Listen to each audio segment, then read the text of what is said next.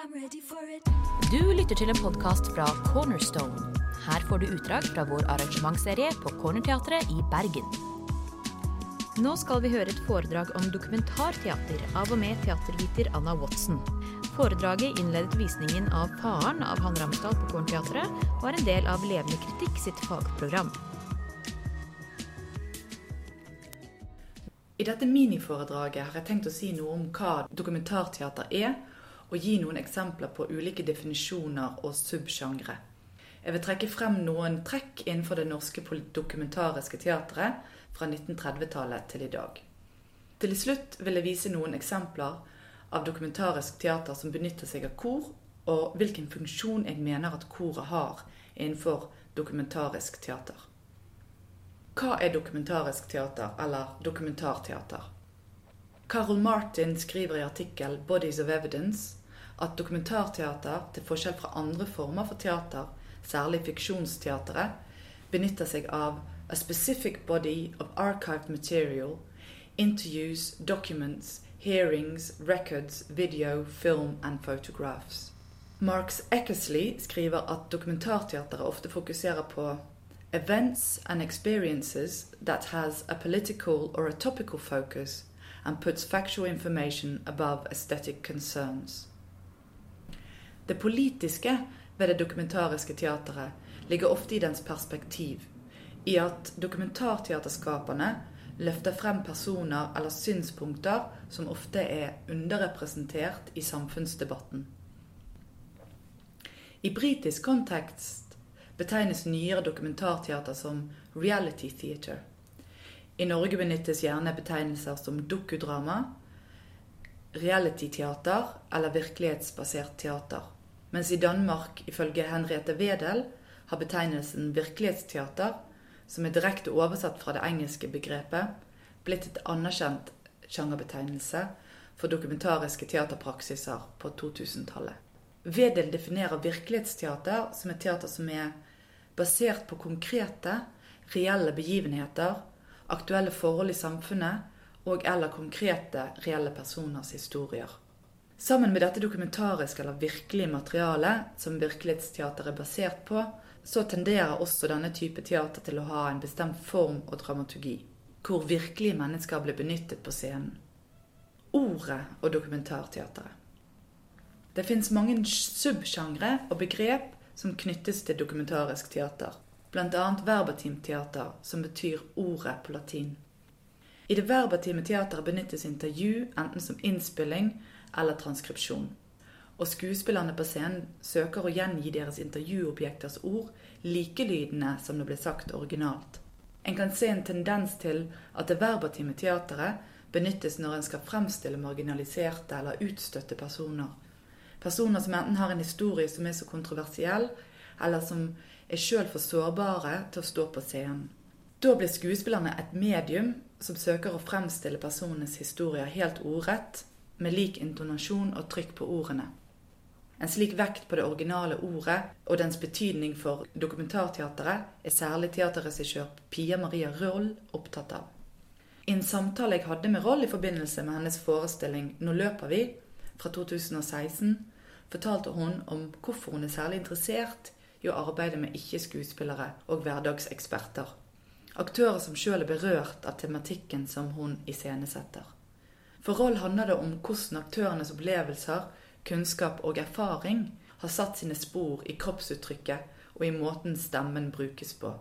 Hun sier, det handler om språket som den dokumentariske aktøren har. At i et menneske, når det forsøker å kommunisere, så kan du lese et helt liv. Du kan se på kroppsspråk og tonefallet og måten en formulerer seg på. Hva som har fungert når du var 2 år, det sitter igjen i kroppen og stemmen. Det blir dermed en kroppsliggjøring av aktørenes levde erfaringer som vises på scenen.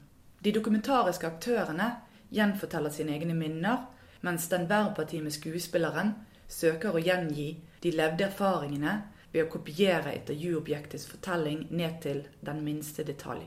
Skuespillerne arbeider dermed ikke med en tolkning, men med en nesten original gjengivelse. Historikk. Dagens dokumentarteater har sine røtter i 1920-årenes politiske teater. Da er det særlig Ervin Piscator og hans produksjon Trots alle dem fra 1925 som det henvises til. Denne oppsettingen, som Piscator selv kalte for et dokumentardrama, viste frem det tyske kommunistpartiets historie. Den ble satt opp i et format av en rød revy. I oppsetningen ble det blant annet brukt interviews, recorded speeches, newsreel footage, filmed sequences and montages. Til tross for dette kan ikke Piscator sies å ha enerett på dokumentariske former i teateret på 1920-tallet. I Sovjetunionen hadde det vært en stor oppblomstring av politiske og agitatoriske teaterformer i etterkant av oktoberrevolusjonen i 1917. Både profesjonelle, men også arbeiderteatergrupper søkte å lage teater som kunne skape et nytt Sovjet. Ut av disse nye små formene kan særlig to sies å være dokumentariske. Den levende avis med sine sketsjer, som både illustrerte, men også harslererte med nyhetene, sammen med rettssaksteateret, Agit Sud, som både var basert på fiktive, men også reelle rettssaker. Disse formene for politisk teater spredte seg til andre europeiske land og til USA. Flere norske teaterregissører og dramatikere ble inspirert av Piscator og av det sovjetiske arbeiderteateret. Gunvor Sarts reiste til Tyskland og var flue på veggen i Piscators teater i 1929, mens en hel delegasjon av norske kunstnere og dramatikere og skuespillere deltok på den internasjonale arbeiderteaterolympiaden, som ble arrangert av Meyerholt i 1933. De ulike sovjetiske nyvinningene innen teateret inspirerte Nordahl Grieg og Hans Jakob Nielsen til å lage politisk dokumentarisk teater ved den nasjonale scene. Vår ære og vår makt fra 1935 er et av de mest kjente oppsettingene, mens Dahlgard og Sarts iverksatte et apparat for en arbeiderteaterbevegelse i Norge. Gjennom Arbeidernes opplysningsforbund, AOF, ble det opprettet et stort antall lokale teatergrupper som fremførte agitatoriske stykker, røde revyer og tale- og bevegelseskor i forbindelse med fagforeningsmøter, demonstrasjoner, streiker, valgmøter for Arbeiderpartiet særlig. Disse gruppene ble kalt tramgrupper. I dag tenker vi kanskje ikke på arbeidere som en marginalisert gruppe, men det var i høy grad dette på 1930-tallet. Men også på 1970-tallet var det arbeiderklassen og dokumentarteateret i Norge hadde mest fokus på. Det første regionsteateret, Hålogaland Teater og Nationalteatret lagde oppsøkende teater hvor det var fokus på å komme i tale med arbeidere og fremstille deres problemstillinger. Blant annet lagde Nationalteaterets oppsøkende teater 2 oppsettinger hvor det var særlig arbeidsfolks kår i distriktene som ble tematisert. Debattstykkene Svartkatten fra 1971 og Pendlerne fra 1972 var bygget på vitneutsagn og intervju med arbeidsfolk, og disse skapte store medieoppslag og debatt som kan måle seg med den mediestormen som har vært i kjølvannet av Ways of Seeing. I dag er det blant annet Pia Maria Roll, som er regissør av Ways of Seeing, sammen med regissører som Toril Goksøyr, Camilla Martens, Tore Wang Lie og Morten Tråvik, som kan sies å være en del av den nye generasjonen av dokumentarteaterskapere i Norge. Den nye bølgen oppstod på slutten av 1990-tallet, og på samme måte som inspirasjonen kom fra Tyskland til Norge på 1930-tallet, så er også tyske dokumentarskapere forutsetningene i dag.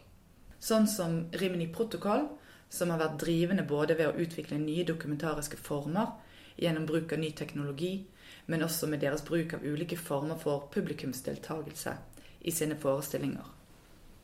Koret og teateret.